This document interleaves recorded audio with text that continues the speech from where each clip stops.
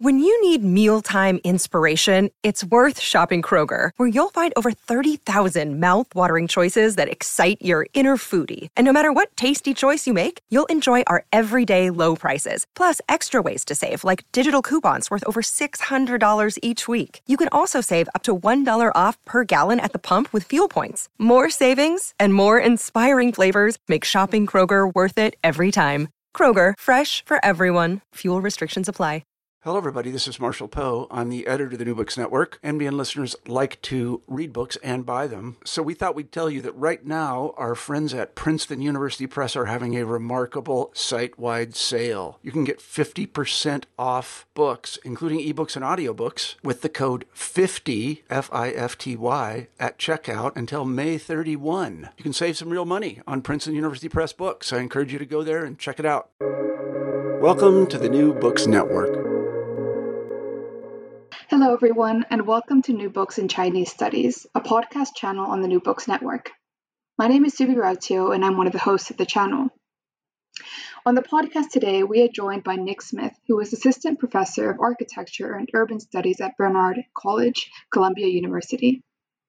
Nick is joining me to talk about his book, The End of the Village: Planning the Urbanization of Rural China, published in 2021 by University of Minnesota Press. Since the beginning of the 21st century, China has vastly expanded its urbanization processes in an effort to reduce the inequalities between urban and rural areas.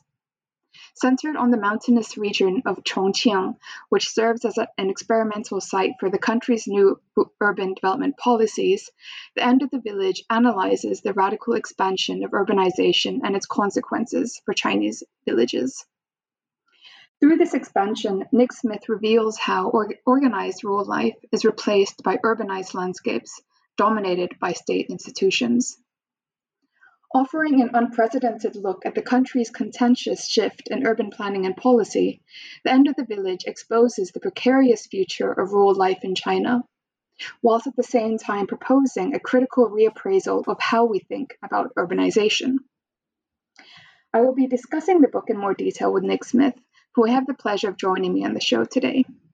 Nick, thank you for joining us on the podcast.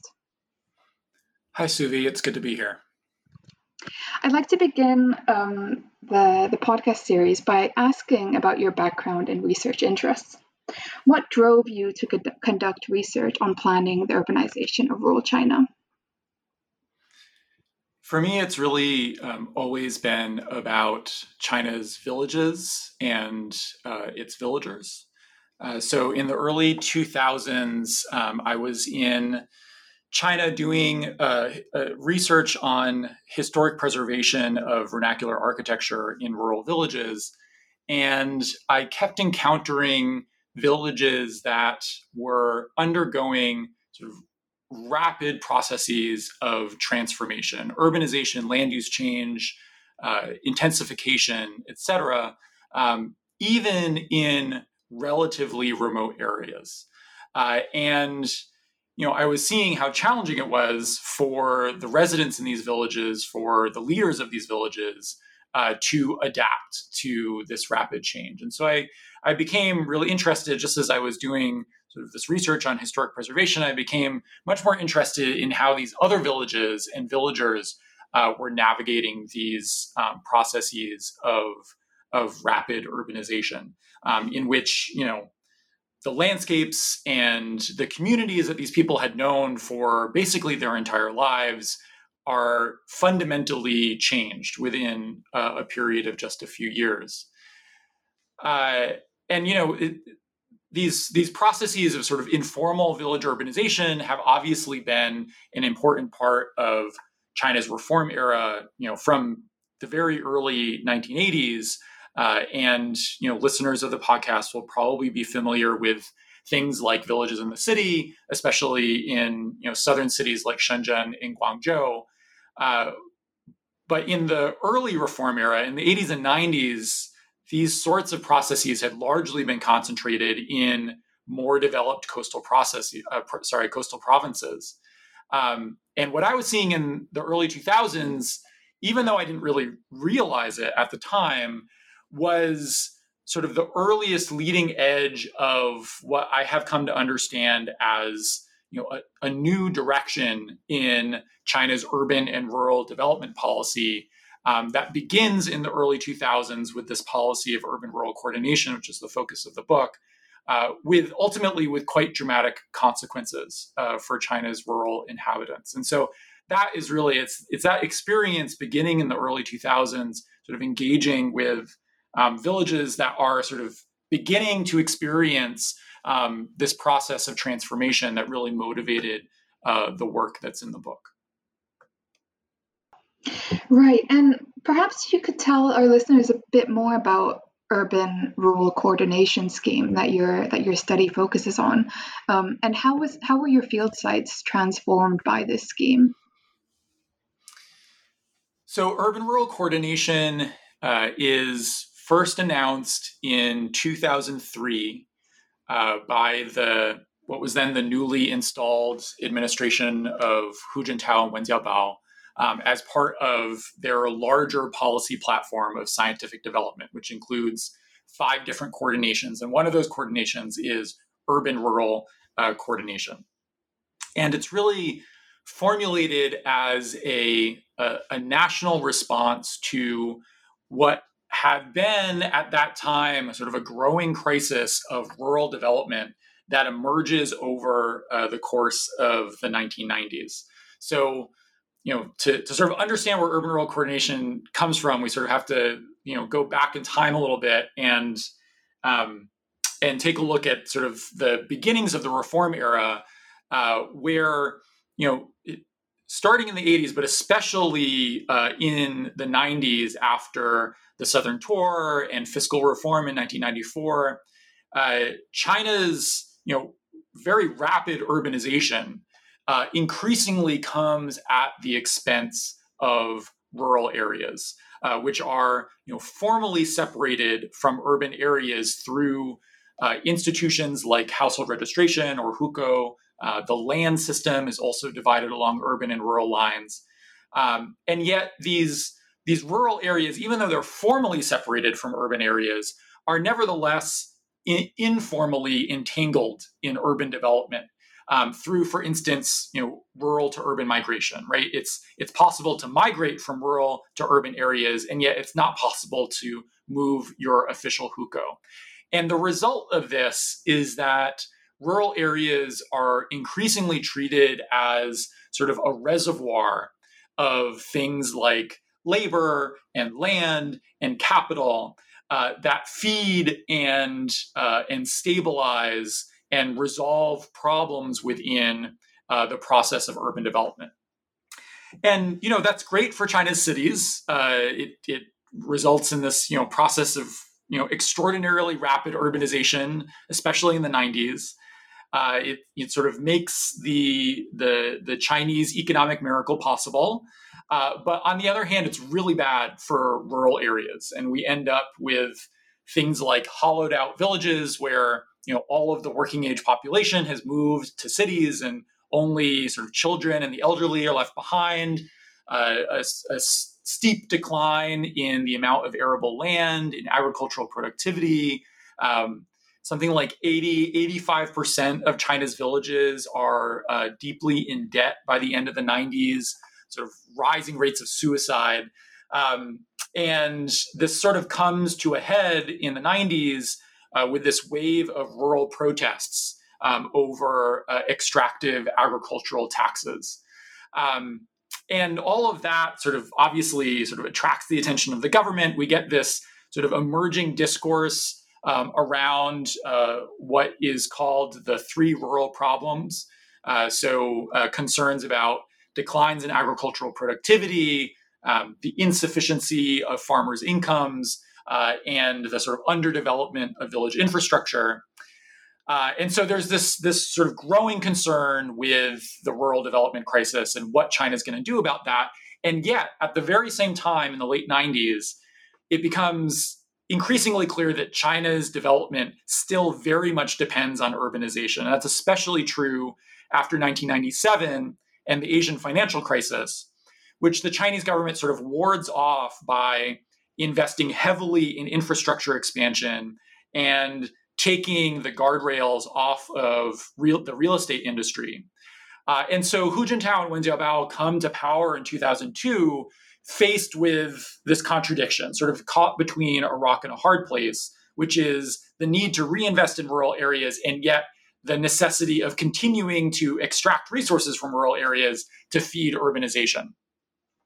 And it is urban-rural coordination which emerges at this time as the main policy response. And it really, it's quite wide-ranging.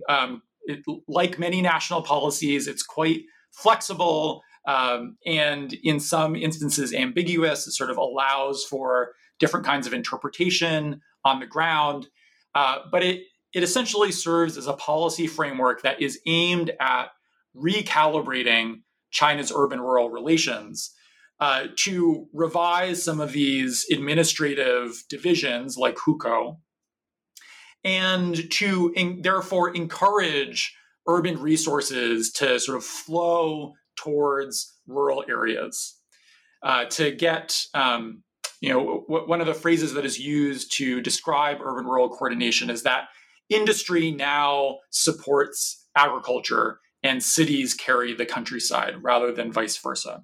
So the idea is that rural people under urban-rural coordination are supposed to be able to finally reap the benefits of China's rapid urbanization.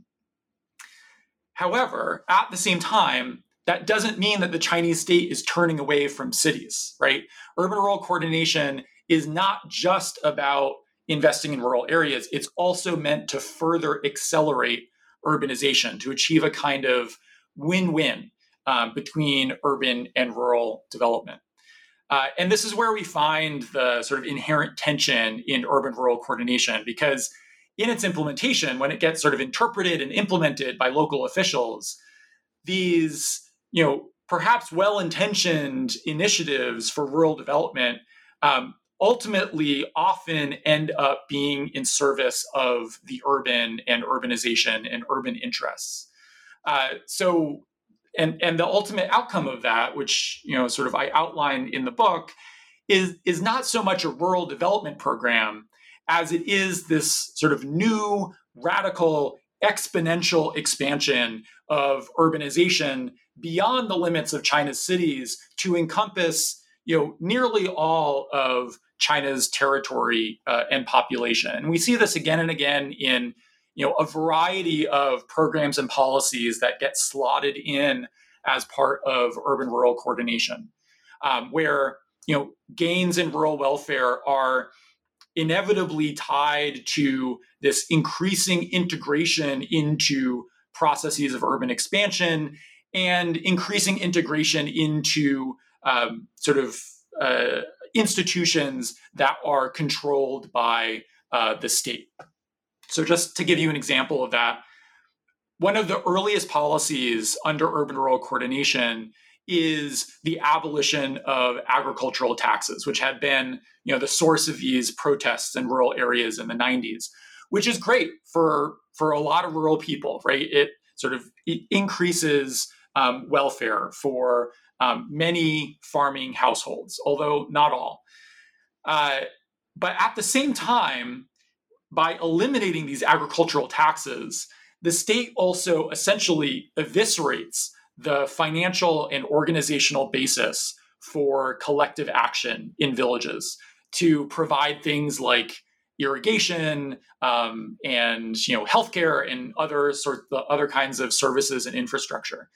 And so to make up for that, to make up for the fact that villages have lost these resources and these capabilities, the state then launches the Socialist New Countryside campaign in 2005, which is a mechanism for directing state resources to rural areas in order to make up this gap, which in fact provides some achievements. It does sort of in some areas provide sort of new housing, new infrastructure, things like that. But it also increases these villages' dependence on state redistribution and planning. And in particular, it increases their dependence on towns, which have their own problems, right? Their own sort of fiscal gaps. And at the same time, it incentivizes processes of rural urbanization with policies that sort of encourage migration to towns and the resettlement and consolidation of villages and land use intensification and the construction of like new high-rise housing, agricultural industrialization, et cetera, et cetera. And that dynamic that then sort of continues through the 2000s and ultimately becomes clarified in 2014 when Xi Jinping and Li Keqiang, who take over from Hu Jintao and Wen Jiabao, announce the National Plan for New Type Urbanization, which I really see as essentially an extension and intensification of urban-rural coordination, but now with a much more explicit objective of resolving China's urban-rural contradictions by proactively urbanizing the rural, right? It's new type urbanization. We're going out there with this plan to actually expressly to urbanize rural areas. But all of those policies that are bound up in new type urbanization all trace back to the sort of turning point in the early 2000s and the announcement of urban-rural coordination in 2003. So the focus of the book, that's sort of the starting point of the book, but the book really focuses more specifically on the sort of earliest experiments in implementing urban-rural coordination at a local level, because it's really sort of, the national policy environment, again, these national policies can be quite vague and open-ended and flexible. And so you don't really get a sense of what they look like until you look at how they're implemented at a local level. And so in 2007, the municipalities of Chongqing and Chengdu are designated as the first two national experimental sites for urban-rural coordination. And my work is focused primarily on Chongqing, in part because I think it is the more challenging of the two. Chongqing is this huge provincial level municipality. It's essentially the size of Ireland. It's got 32 million people. It has this gigantic mountainous rural hinterland. It's a place where the challenges of urban and rural development in China really sort of come into focus. And so it's a super interesting place to look at some of these dynamics. And then inside of Chongqing, I did a bunch of work at sort of a municipal scale, but then I really zeroed in on a particular village, which is Hailong, which is sort of right on the western edge of expansion for the city. And I chose Hailong in large part because it's a place where these contradictions between urban and rural development really sort of come into focus. And the book essentially explores how all of these different actors in this place, and especially in this village, so planners and policymakers in the municipality, the leaders, the cadres who lead this village, the registered villagers and the migrants who live in the village, how all of these different actors are all trying to essentially figure out how to resolve these challenges of rural development and urban-rural contradiction, and also what urban-rural coordination actually means, because nobody really knows what it's going to look like and what the future of villages is going to be. And they all have different answers. And the sort of the real sort of narrative push of the book comes out in how these different visions of the urban future of rural areas, what rural urbanization is going to look like, how all these different visions collide in the transformation of this one village. Right. Thank you so much. That was a fantastic overview. Let's dive in more into the contents of the book. In chapter 1, you look at the planning and the history of scientific rationalization in these state-led projects, such as the Urban Rural Coordination Scheme, as you just described in more detail. But I really found this so fascinating, this idea of scientific rationalization in the planning and the dynamic tension between science and politics in contemporary urban planning. But perhaps you could tell us a bit more about this tension that comes to the fore across municipal planners and policymakers who are responsible for implementing urban-rural coordination schemes such as the one you observed in Chongqing. Yeah. So urban planning plays this kind of interesting role in contemporary China that is somewhat distinctive from how urban planning plays out in other parts of the world, especially in Europe and North America, which is a lot of sort of urban planning theory comes out of sort of Euro-American experiences, and there's been a push recently to decolonize that body of theory and to start to figure out how urban planning happens in other parts of the world. And in China, urban planning does a lot of things, but one of the things that it does is it provides this veneer of scientific rationality that is used to justify the state's political decisions on development. And then on the other hand, so planners provide this sort of service to China's political leaders in the party that authorizes their essentially paternalist decisions about urban development. And then on the other hand, planners very much rely on those political decisions that are made by party leaders as the essential starting point for planning processes. And that is particularly well represented. There's this phrase that you encounter among Chinese planners that is essentially switch a leader, switch a plan. Right? Every time you get a new leader in a municipality, you get a new plan because all of the parameters and the priorities change. And this tension between planners who sort of subscribe and aspire to the standard of scientific rationality, and on the other hand, political and their reliance on the sort of political decisions made by party leaders it becomes really clear in the division between urban and rural areas.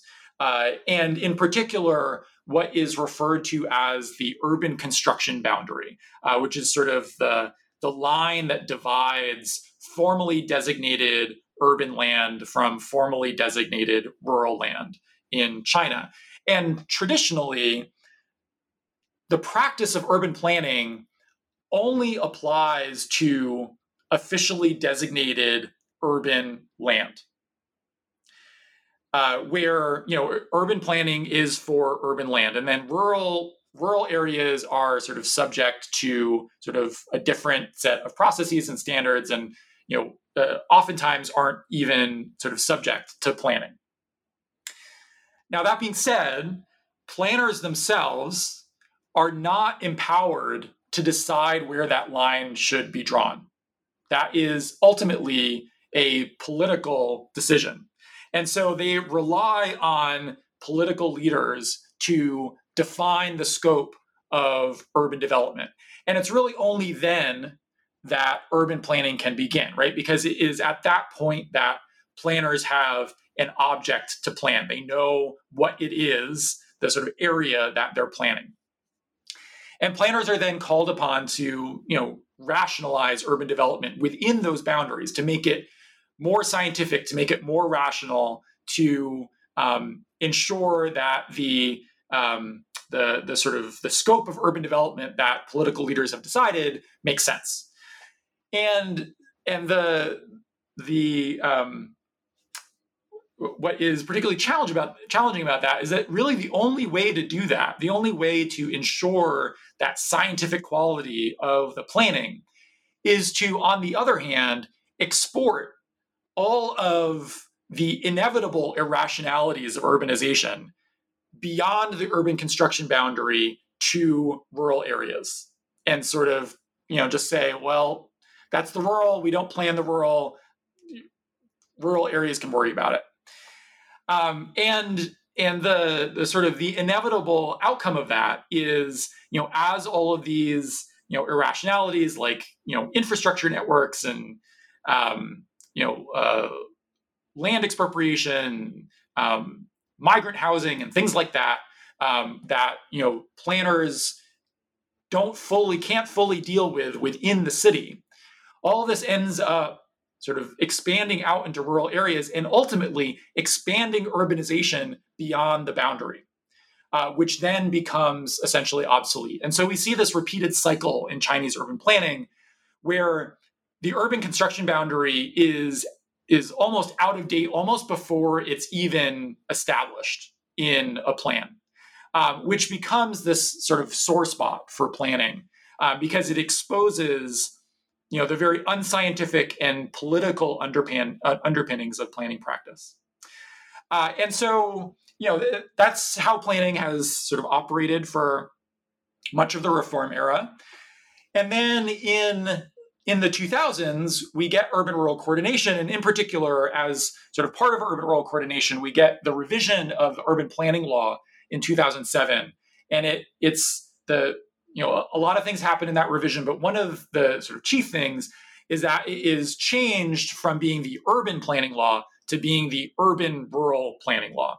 And urban and rural areas are sort of all consolidated under one legal framework. And this is supposed to, in part, resolve some of these these problems in terms of the separation of urban and rural areas. And that, potentially poses, it potentially offers an opportunity for planners, right? Because now the scope and scale of their authority has been expanded to rural areas, at least formally. But on the other hand, it also poses a potential challenge because now, instead of only being responsible for rationalizing what's inside of the urban construction boundary, they're suddenly, in theory at least, responsible for the entire territory of China, right? This sort of vastly larger area. And we see that play out in Chongqing in the late 2000s, where the responsibility of the Planning Bureau is suddenly expanded to not just include the sort of various towns and cities and the area inside their respective urban construction boundaries, but in addition to that, the 8,000 plus rural villages that are scattered across Chongqing's territory, places where the Planning Bureau has very little data, and where already the underlying sort of irrationality of urban development is already becoming clear in various ways.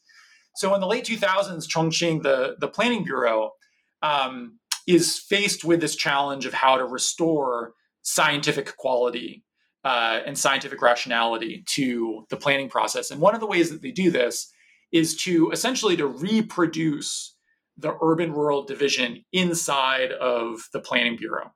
And so they establish a rural planning division that is created and made responsible for the planning of all of Chongqing's villages.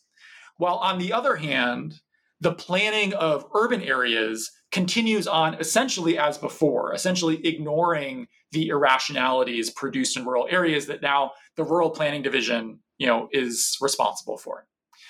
And then the other thing that they do is they try to redefine villages as functional extensions of cities. As for instance, suburban bedroom communities or industrialized farms or touristic leisure landscapes that are defined in their relationship to the city. All of which sort of have less to do with what rural residents themselves actually need and their lives. And they are, in fact, increasingly encouraged through a variety of policies like hukou reform and land reform in Chongqing. Villagers are increasingly encouraged to give up their land and to leave the village and to move to cities and towns into the expanding public housing program in Chongqing. And what these sort of reimagined villages actually do, rather than sort of focusing on rural residents, is to instead be providing a set of goods and services for urban consumers. And so essentially what we end up with, or what I argue for in the book, is that these villages are not really villages anymore so much as they are simulacra of villages. They're villages that have been effectively reimagined by urban planners according to a sort of aestheticized urban imaginary of what the rural should be, rather than villages that really truly serve the needs and interests of villagers. Yeah, thank you so much. That really comes out in more detail in chapter 2, where you describe how Hailong specifically transformed from a poverty-stricken village into a vibrant industrial estate. So here we really see this procedure that you were just describing of urbanization. But I wonder if you could tell us a bit more about what it means to transform into a village growth machine. What does this term itself mean, and how did you apply it in your book? So the starting point for chapter 2 is, each of the first 3 chapters is organized according to these particular actors, right? So the first chapter we just talked about is municipal planners and policymakers. This chapter really deals with the village cadres. And then the third chapter deals with the residents of the village themselves. And for the village cadres, the starting point is how they are responding to this rural development crisis, and how they're, trying to dig their village out of debt and out of a sort of political legitimacy crisis. And that really becomes a question of how you mobilize for collective action in a situation where your village has no assets, right? Is already in debt. The bank won't lend you money because you don't have any assets. When most of your working age population has migrated away from the village, and where there is a leadership vacuum, where the villagers really don't trust their cadres. And there's been a variety of developmental models that have been put forward in the China studies literature to sort of understand how village transformation happens. And those include things like local state corporatism, where village leaders reorganize their villages as sort of like consolidated corporations, and cadre entrepreneurialism, where these successful businessmen come back to the village and use their connections and know-how to sort of jumpstart the village economy.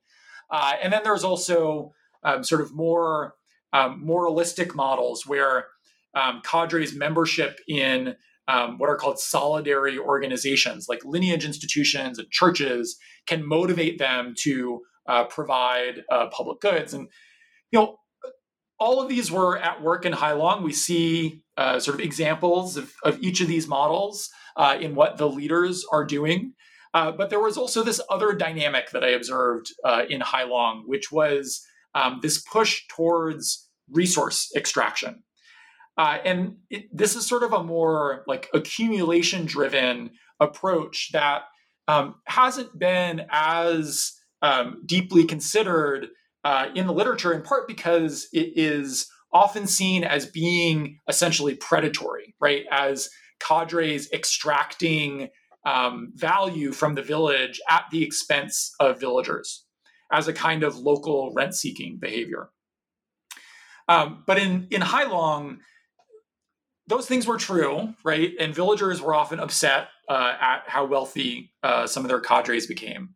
But it also produced this self-reinforcing cycle that encouraged leaders to keep pushing village growth.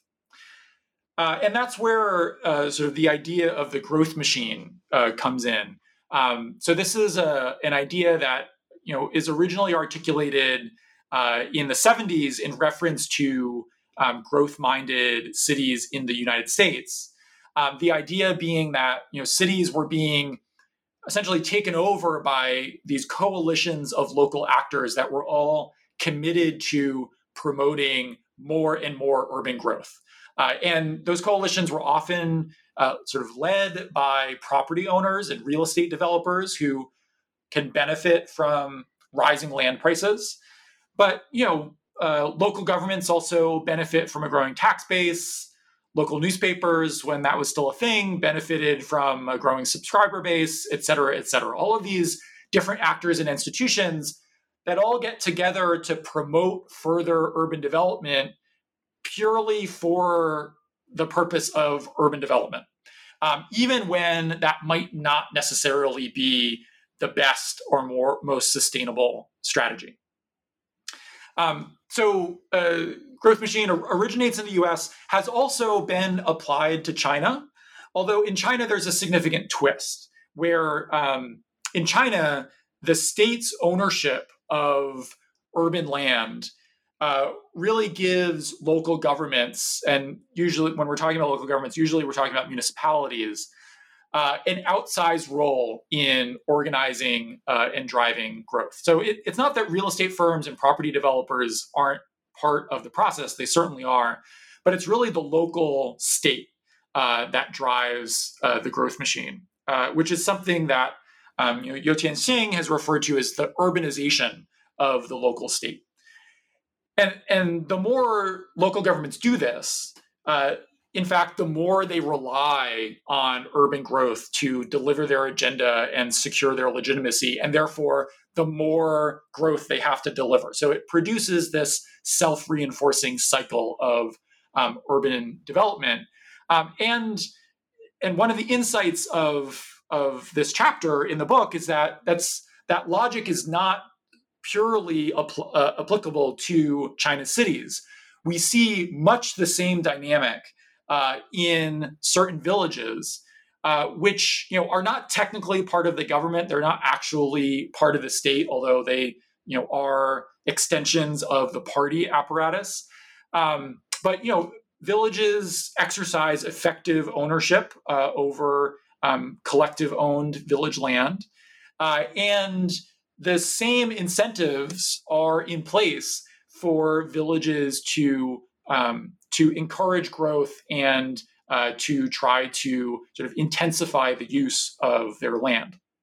And so in Hailong, we get these village leaders who build this coalition of party members, of entrepreneurs, business interests, and frankly also local mafia to invest in the village's development, to provide capital to develop the village, and then they use some of that money to develop some of their agricultural land and to industrialize it, and then in a few years they face the challenge of repaying those investments.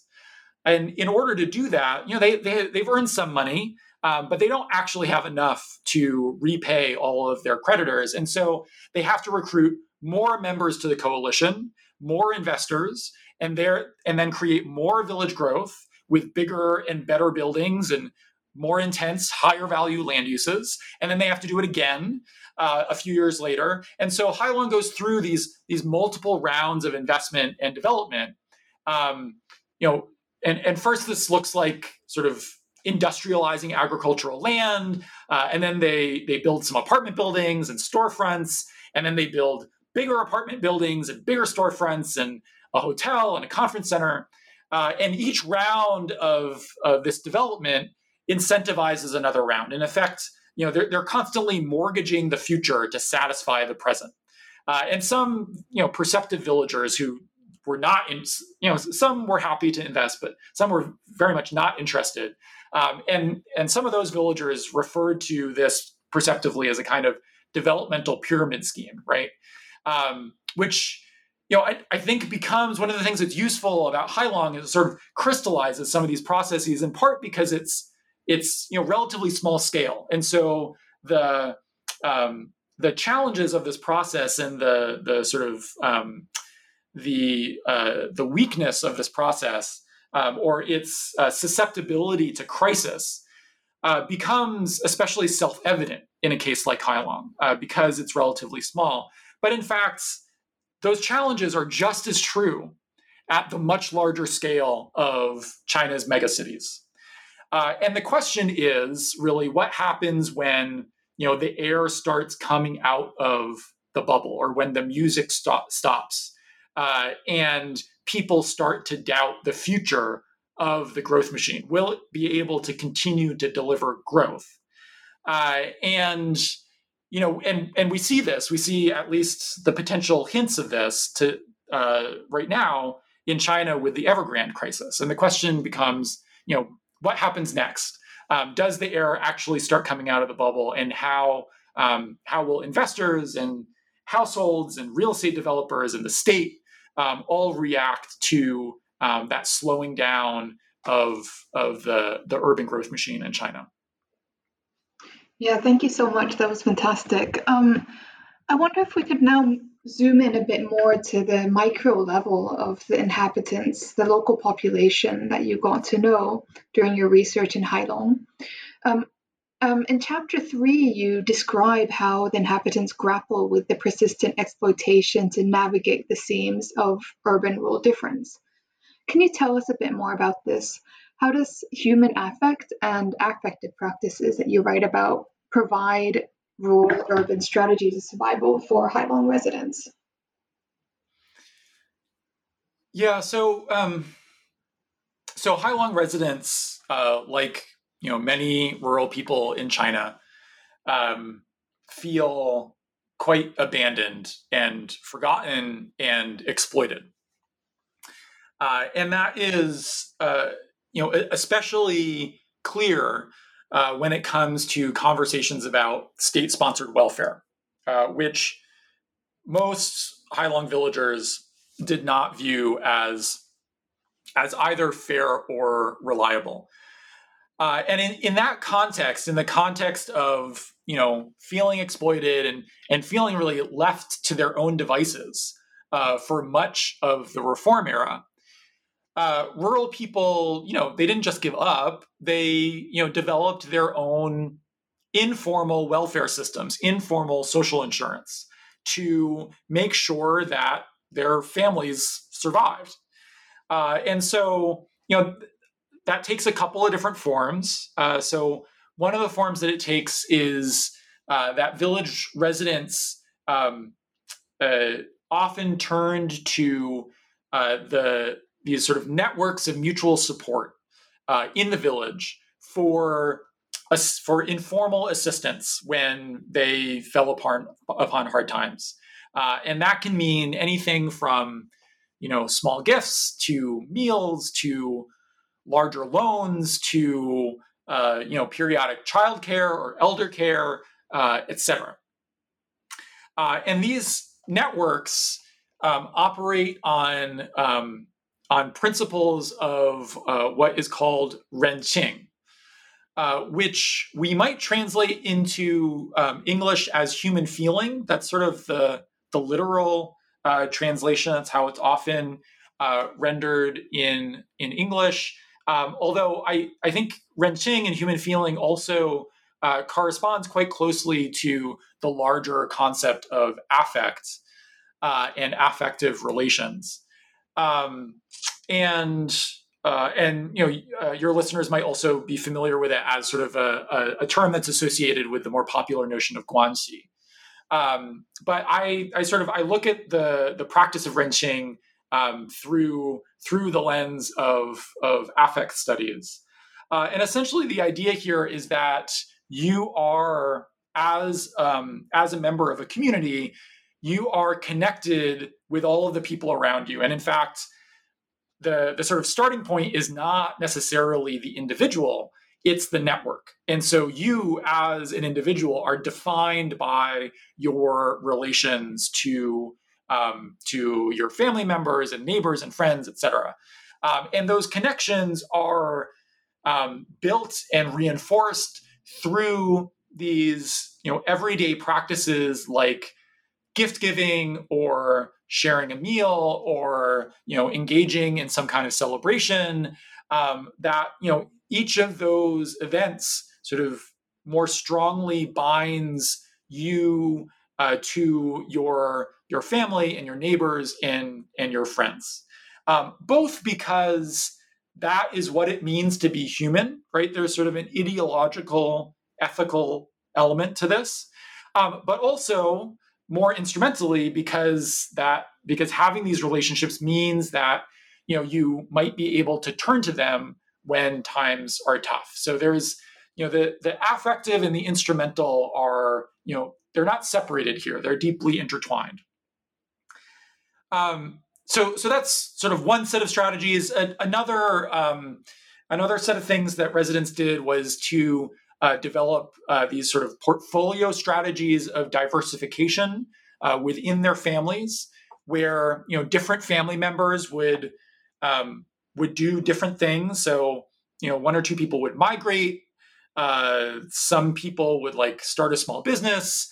Other members of the family would stay behind in the village and take care of the household's land, and the safer and frankly less lucrative things like tending agricultural land would, which does not sort of give you much income but is relatively stable. Those sorts of things serve to cross-subsidize the riskier but more lucrative things like migration and entrepreneurship. And so there's sort of this larger portfolio strategy within the household or the extended family. And then, I think the other thing to realize is that these different systems, so on the one hand, the sort of networks of mutual support and Renqing, and on the other, the sort of economic diversification, those systems work interdependently, where the resources that are gained through diversification provide the inputs that are necessary for community networks of mutual support. And then the community networks of mutual support also provide the safety net for people when those new ventures don't work out, right? When disaster strikes. And, these sorts of practices aren't necessarily unique to China. You find them, there are different versions of them are relatively common across much of the global South, and frankly in the global North. But one of the sort of the main insights of the chapter is that these various strategies they're deeply inscribed into the built environment of the village.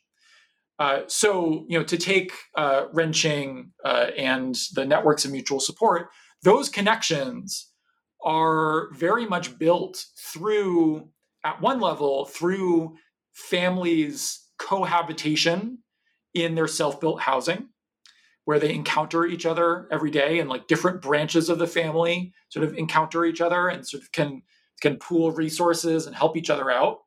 And then also at another level through neighbors' daily encounters in the various interstitial spaces of the village, which include courtyards and road crossings and mahjong parlors, where residents spend a lot of their free time.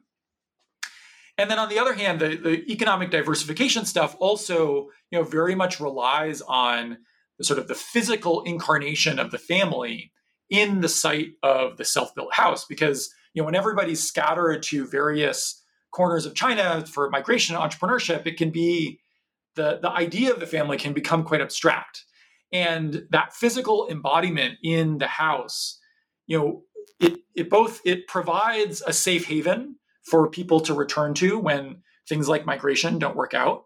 But it also serves to embody that anticipated future reunification of the family when enough resources have been gathered.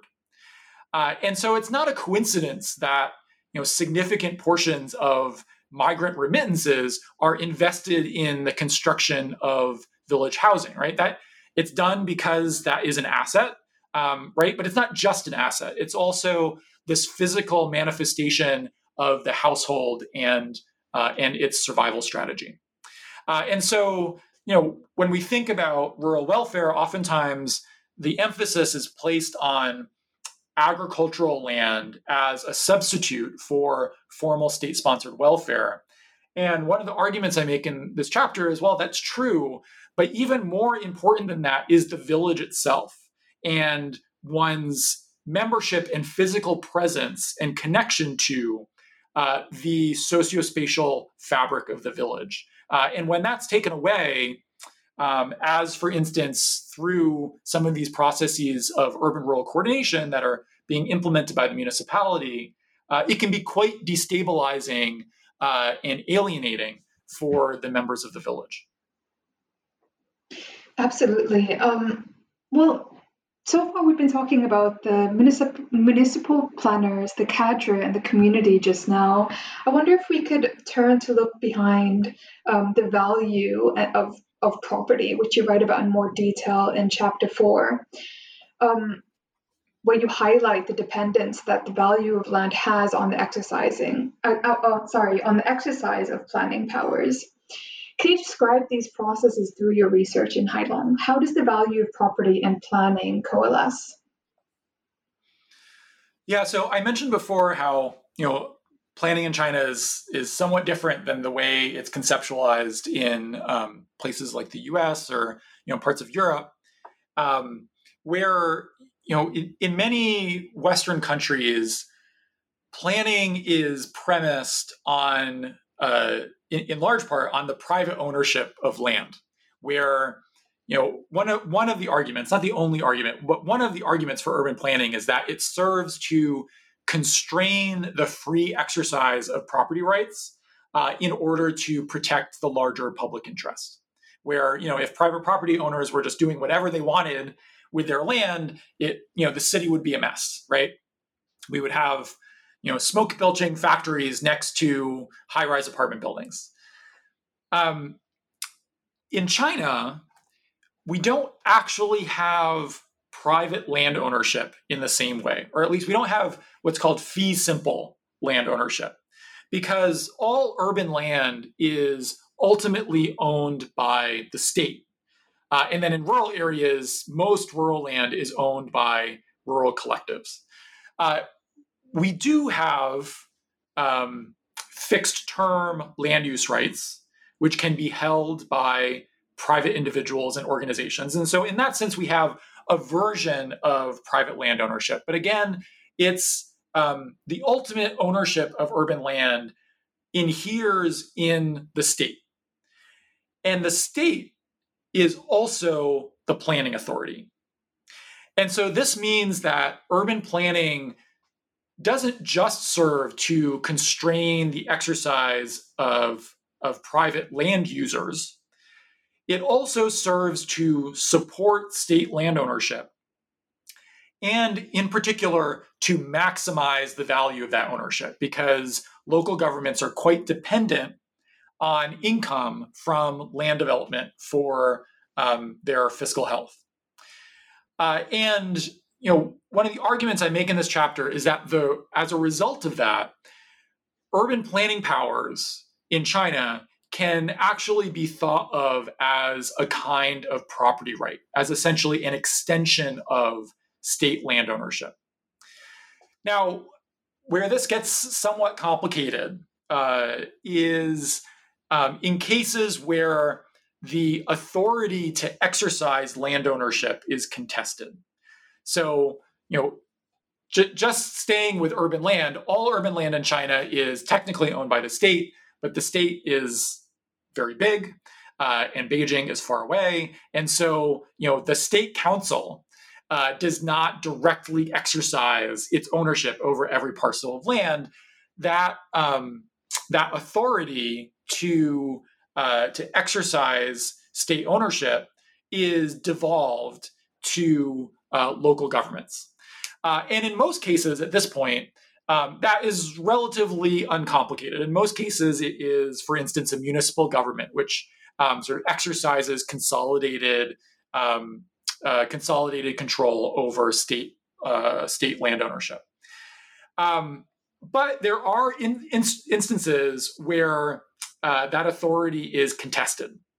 And so we encounter this sometimes in urban areas where large state-owned enterprises that have sort of legacy parcels of land from the socialist era, they control these like big portions of urban land and are able to push back against municipal power.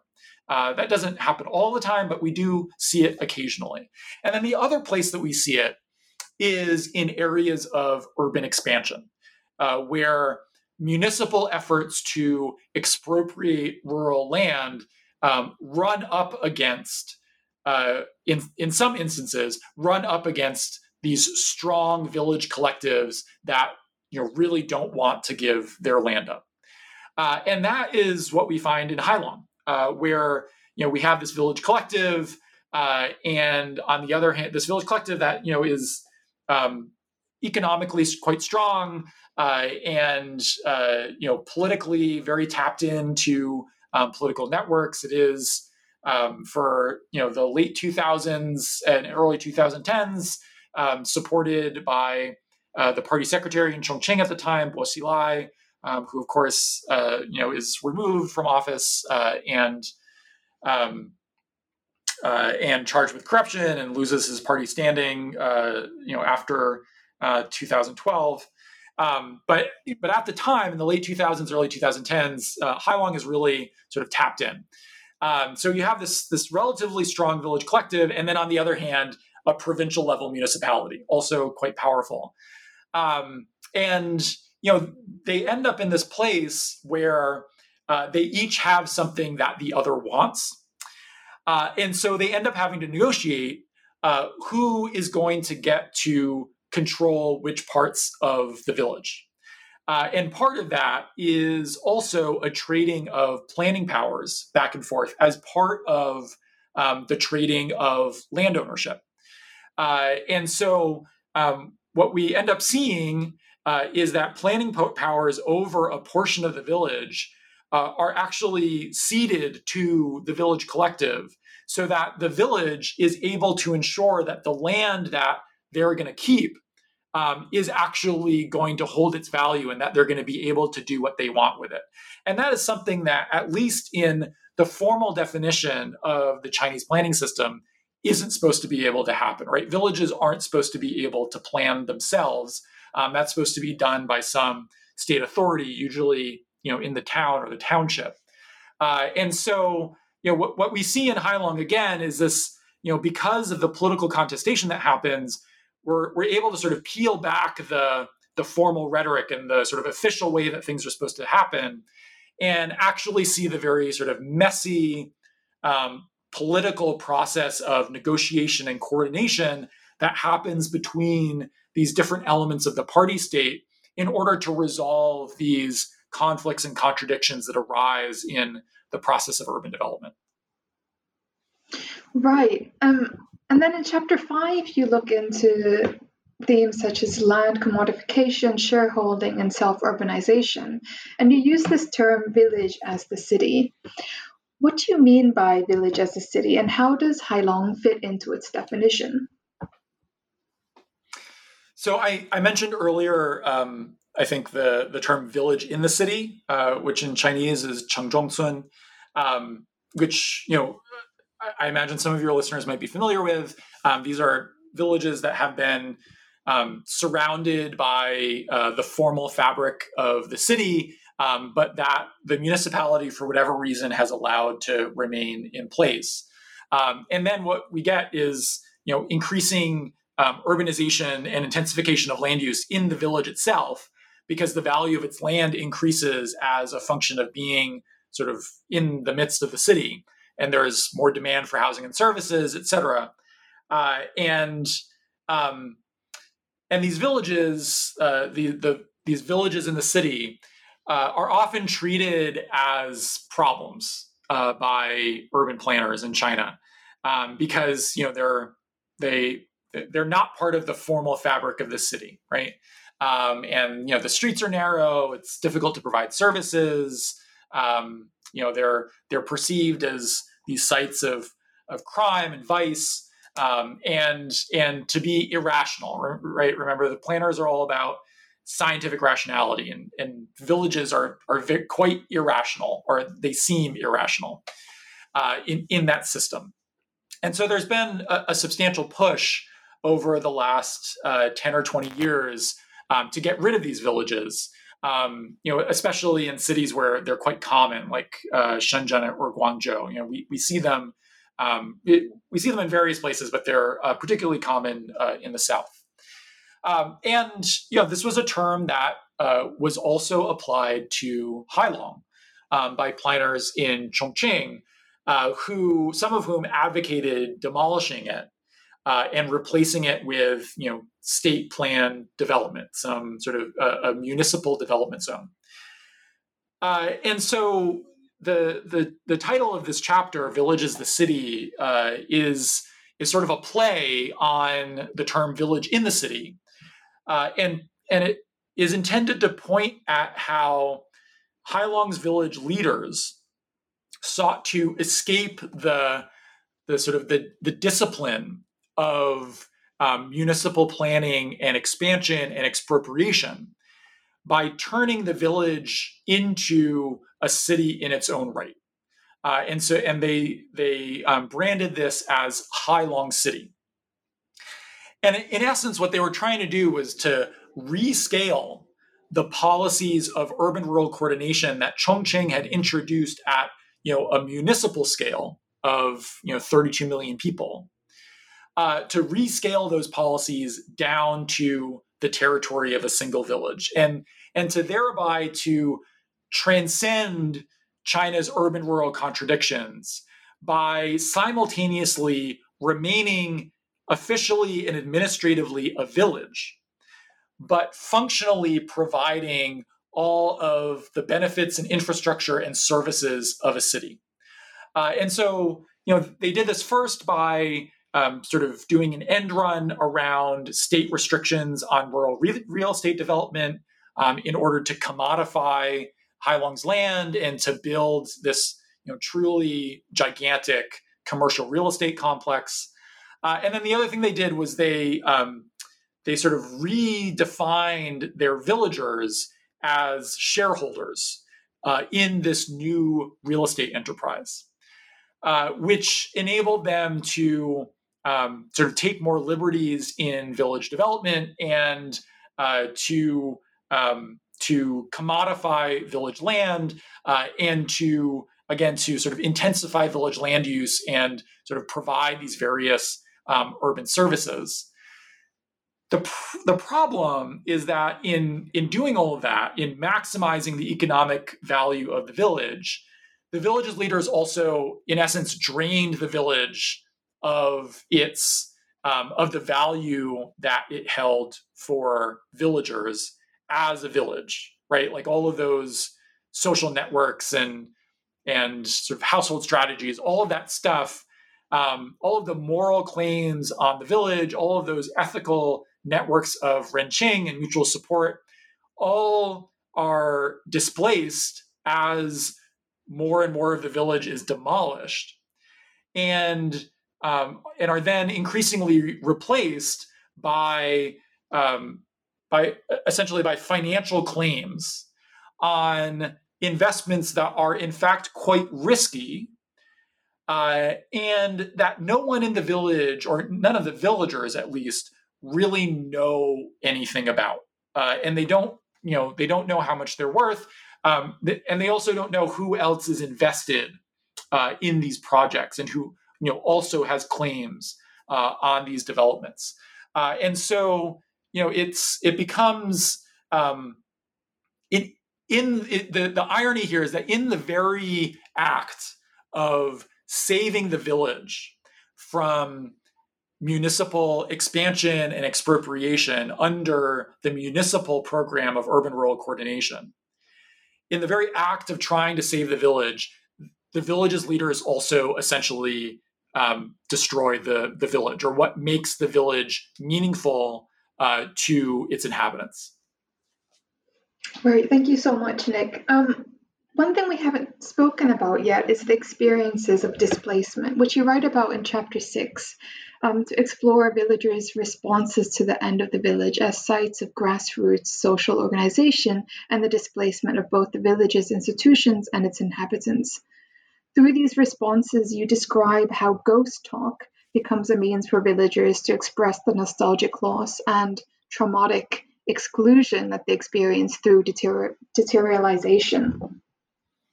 Can you describe these processes to our listeners, specifically focusing on how ghost talk enter conversations between Hai Long residents and yourself?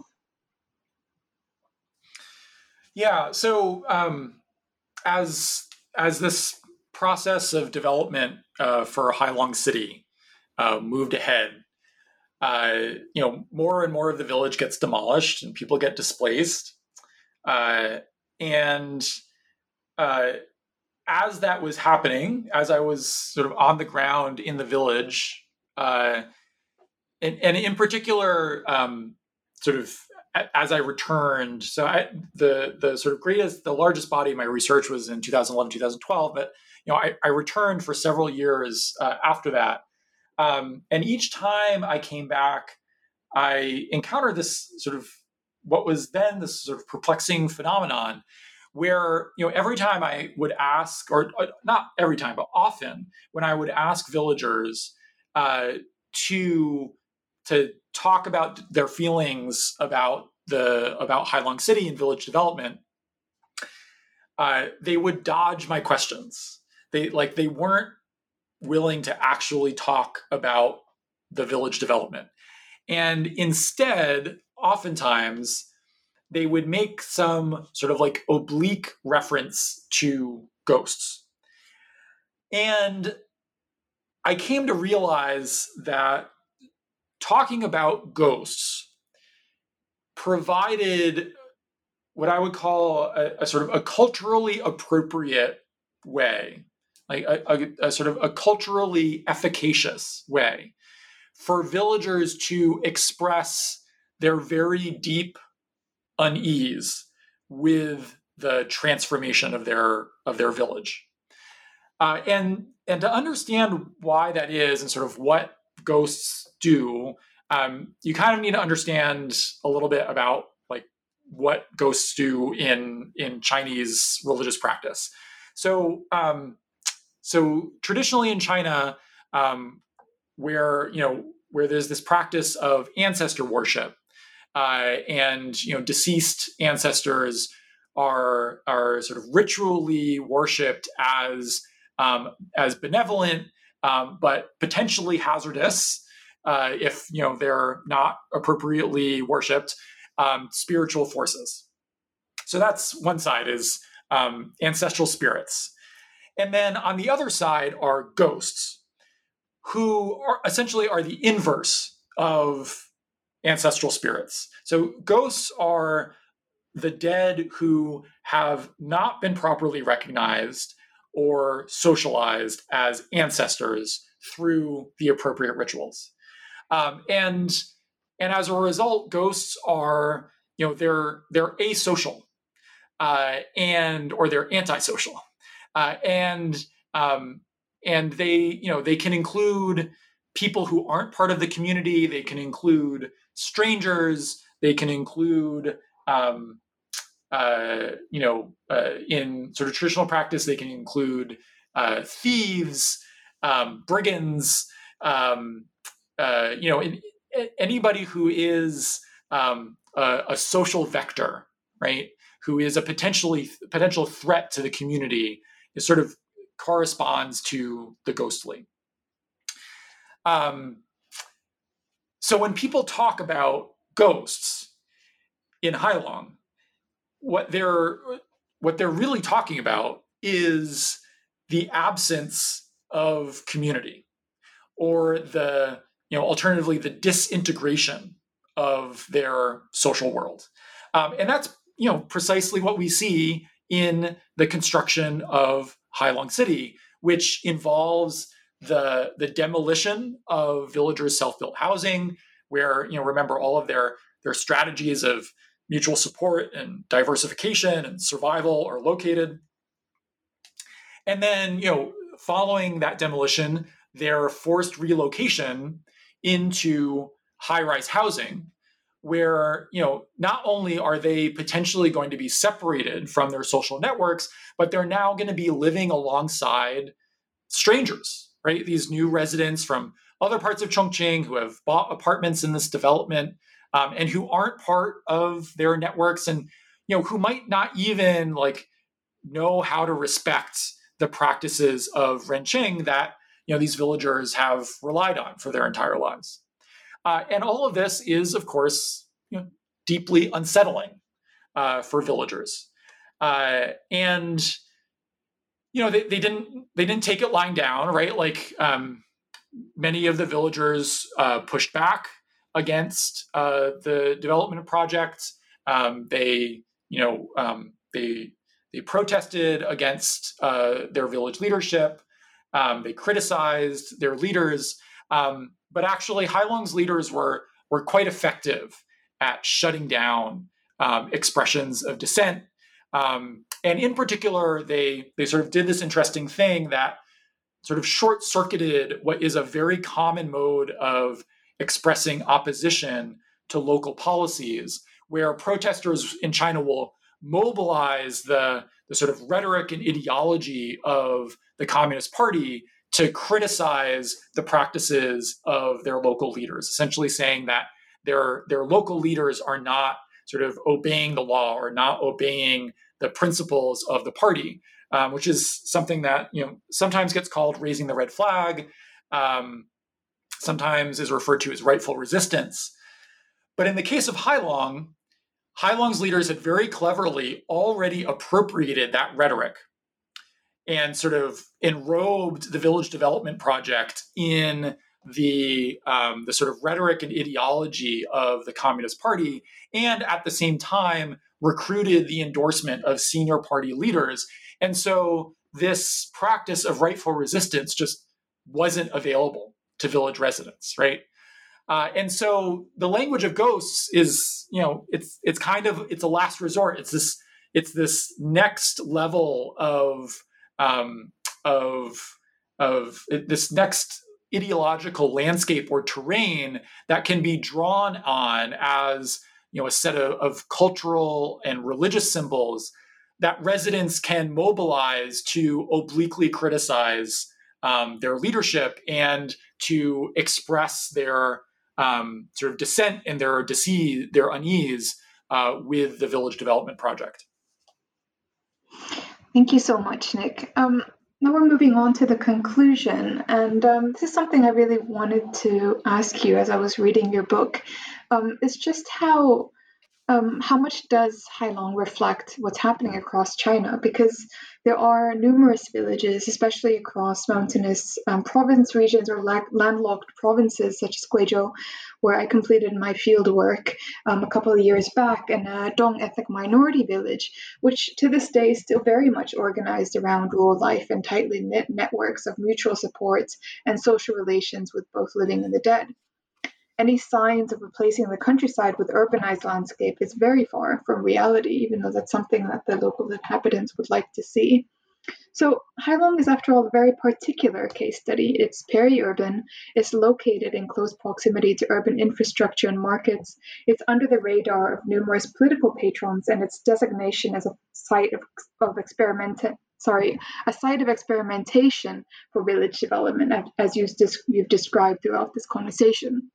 So my question is, are the changes that you observed in Hailong representative of the workings across rural development across the country and of what you call China's new era of urbanization? Yeah, it's a great point. And it's something that I thought a lot about in doing the research and writing the book, and that I continue to think about in my current work, where, of course, as you say, Hailong is very unique, right? It's geography on the sort of urban rural edge. It's dynamic economy, its access to networks of political patronage, all of these things make it quite distinctive. And it's true that most villages in China don't have that kind of economic and political power. Many of them are much more remote than Hailong. They don't have the resources to take on the municipal government. And in all of those respects, we need to be very careful about directly extrapolating from Hailong's experience to explain what is happening or what might happen in any other village in China, right? Could be, and in particular, because each village in China is equally unique and distinctive, right? That being said, I also think that the very things that make Hailong unique also make it a useful window into the underlying dynamics and mechanisms of rural transformation, both in China, but also, elsewhere,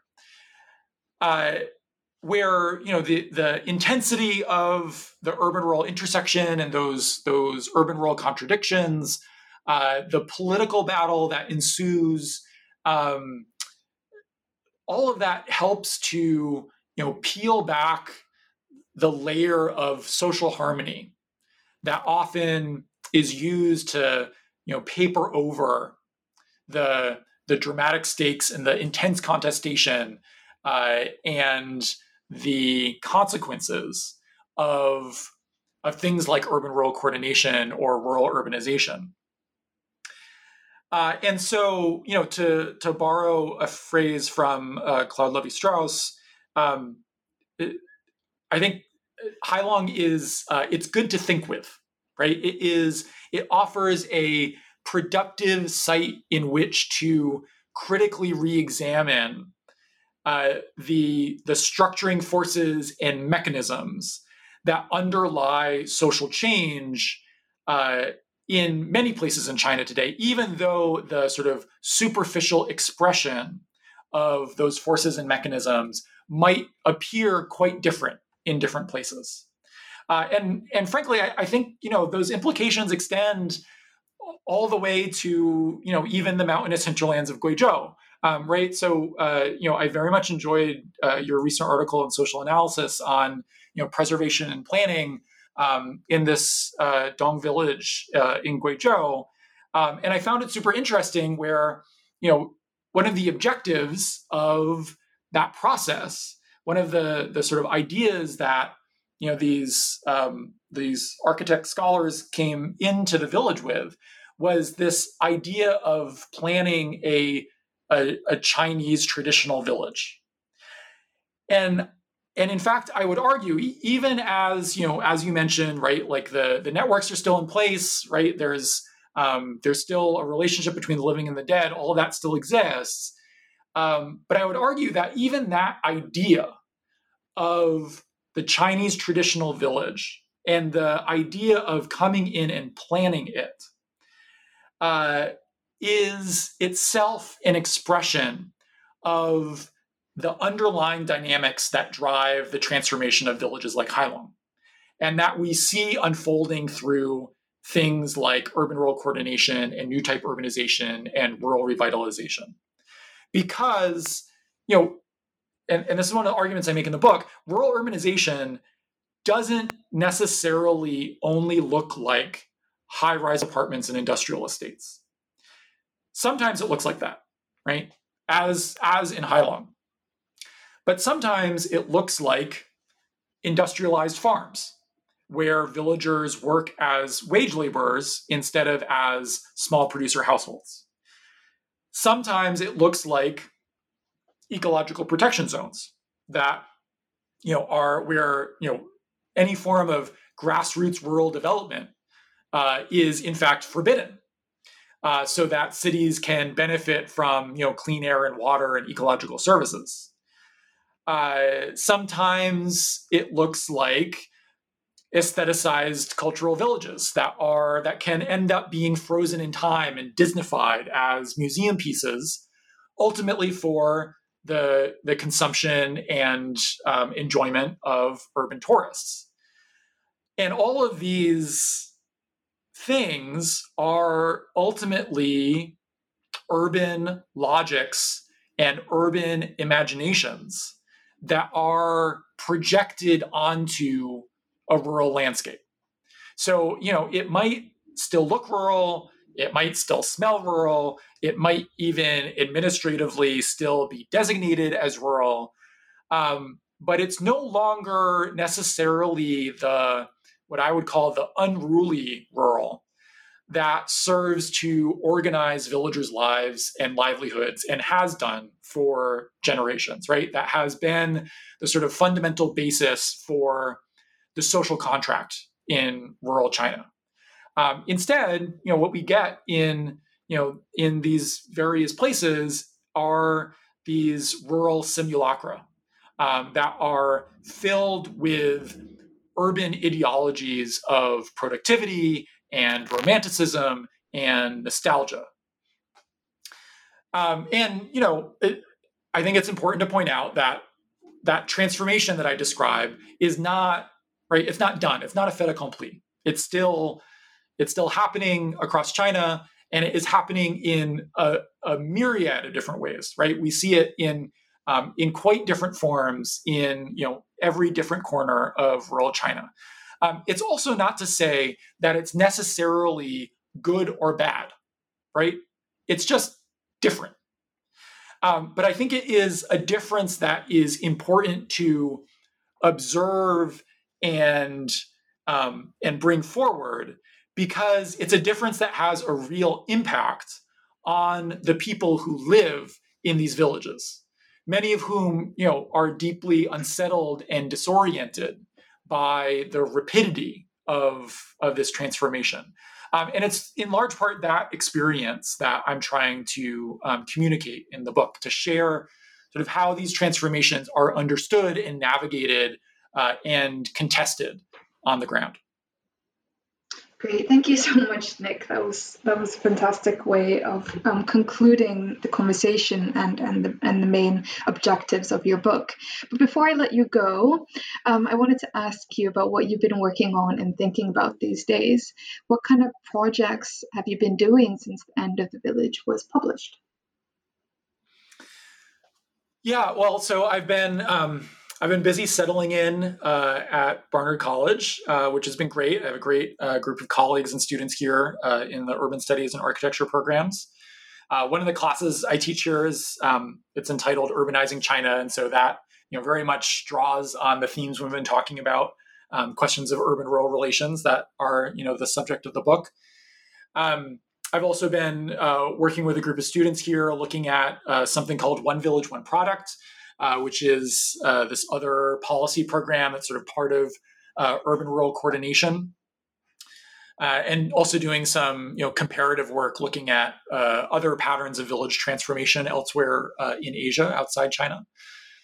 My main research projects since leaving Chongqing, though, has been focused on the history of the Shekou industrial zone. So this is now a part of the city of Shenzhen.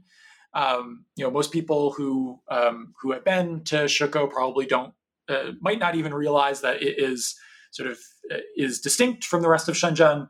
But in fact, the Shekou industrial zone preceded the establishment of the Shenzhen Special Economic Zone by almost a year in 1979, and it was one of the very first places that urbanized during the post-1978 reform period.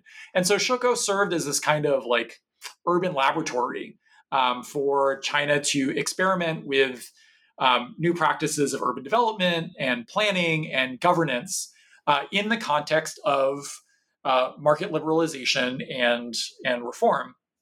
And we find some of the earliest instances of housing commodification and real estate development there. And interestingly, a number of really quite dramatic experiments in democratic governance, which were eventually abandoned in the late 1980s, but are also sort of part of the process of transformation in this place. So, like Hailong, it's very distinctive, but it offers, this really interesting opportunity to start to pull apart what was happening in the early reform era and try to better understand, the origins and the underlying logics of China's rapid urbanization that we've seen over the last 40 years. Well, that sounds so fascinating, and I really look forward to reading and hearing more about it as it unfolds. Nick, thank you so much for taking your time aside and joining us today and being so engaging and informative with opening up the contents of your book for both me and our listeners. So thank you for joining us, Nick. Thanks, Suvi. I really enjoyed it. And thank you also to our listeners for tuning in to New Books in Chinese Studies, a podcast channel on the New Books Network. Have a great week, everyone. Goodbye.